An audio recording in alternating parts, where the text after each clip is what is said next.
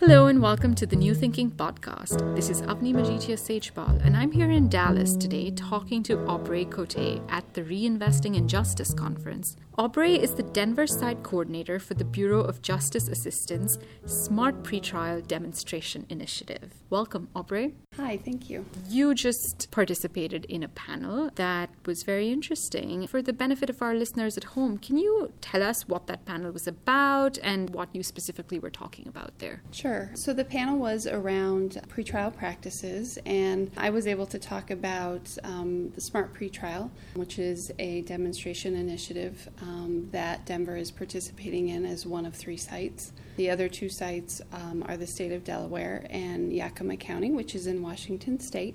The Smart Pretrial is a program that's allowing all 3 of those jurisdictions to look at front-end processes within their criminal justice systems.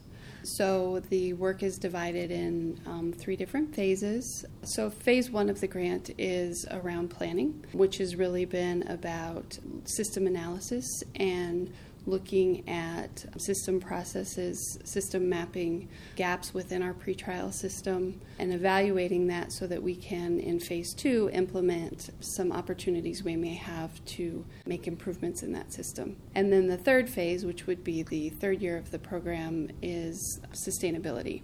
And that's where hopefully the successful practices we put in place in phase 2 we can sustain, as well as working as a site for other jurisdictions who may be looking at pretrial reform.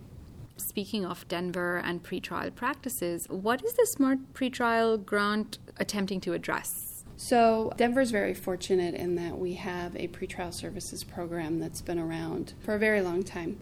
And we started doing some pretty significant pretrial reform work about 7 years ago in Denver. And some of that was around the implementation of a risk assessment. Colorado uses a risk assessment specific to a Colorado population. And so Denver implemented that in 2012. Additionally, in 2013, the bail statute in Colorado was essentially rewritten, which really changed how bail was set.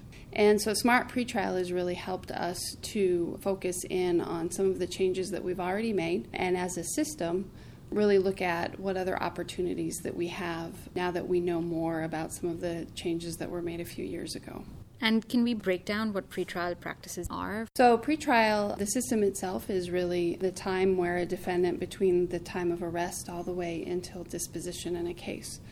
And so what we found is that many defendants are in custody during that period, and oftentimes are in custody held on a financial bail. And if they're not able to post that, they remain in custody until disposition. Pretrial reform really looks at using risk assessment to determine whether those defendants should be released or detained. And generally, most defendants are low risk and can be released. And then supervision practices can be used for moderate risk level defendants who, with some case management, specifically around appearance and not committing new crimes, can be successful during that pretrial period. And why is pretrial reform so urgent today? I think it's interesting that there's been a concentration on looking at the front end of the system that 10 years ago you didn't hear much about.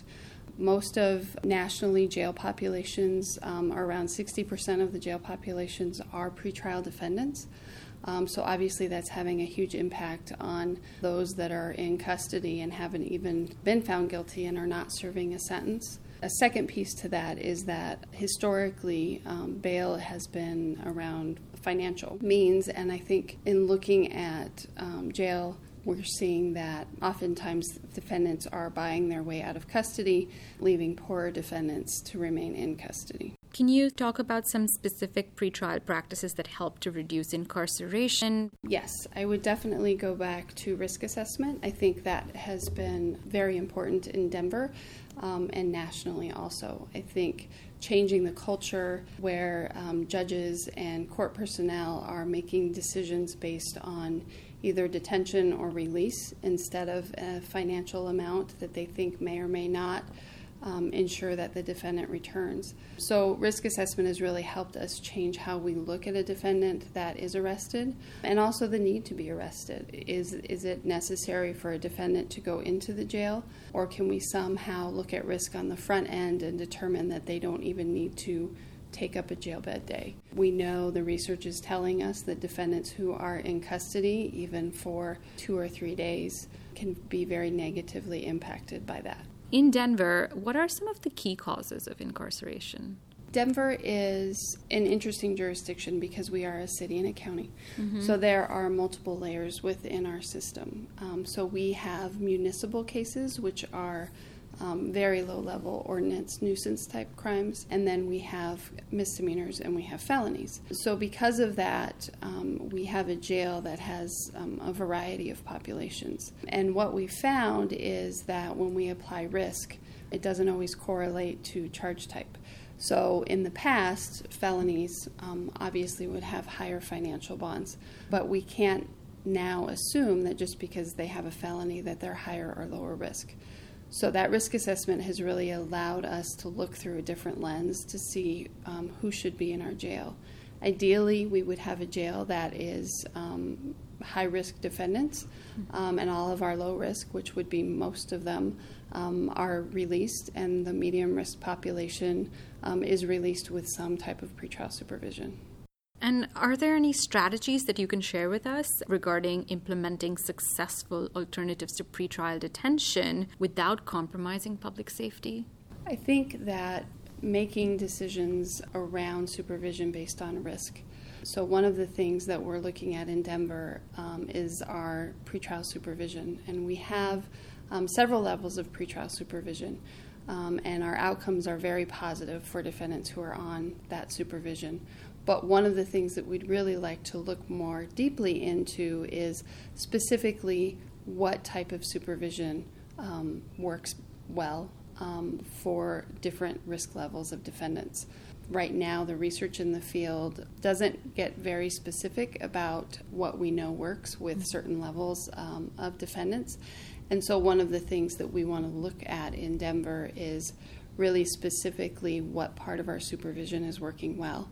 And for which defendants. And I wanted to return to your panel for a moment. Given a variety of stakeholders involved coming from different parts of the country, I imagine it generated some interesting conversations and insights. One of the benefits of forums like this, where different jurisdictions are able to sit down and talk, is it's always so interesting that we all work in very different systems. However, there was definitely a conversation within that panel that there is a large pretrial jail population and what different jurisdictions can do.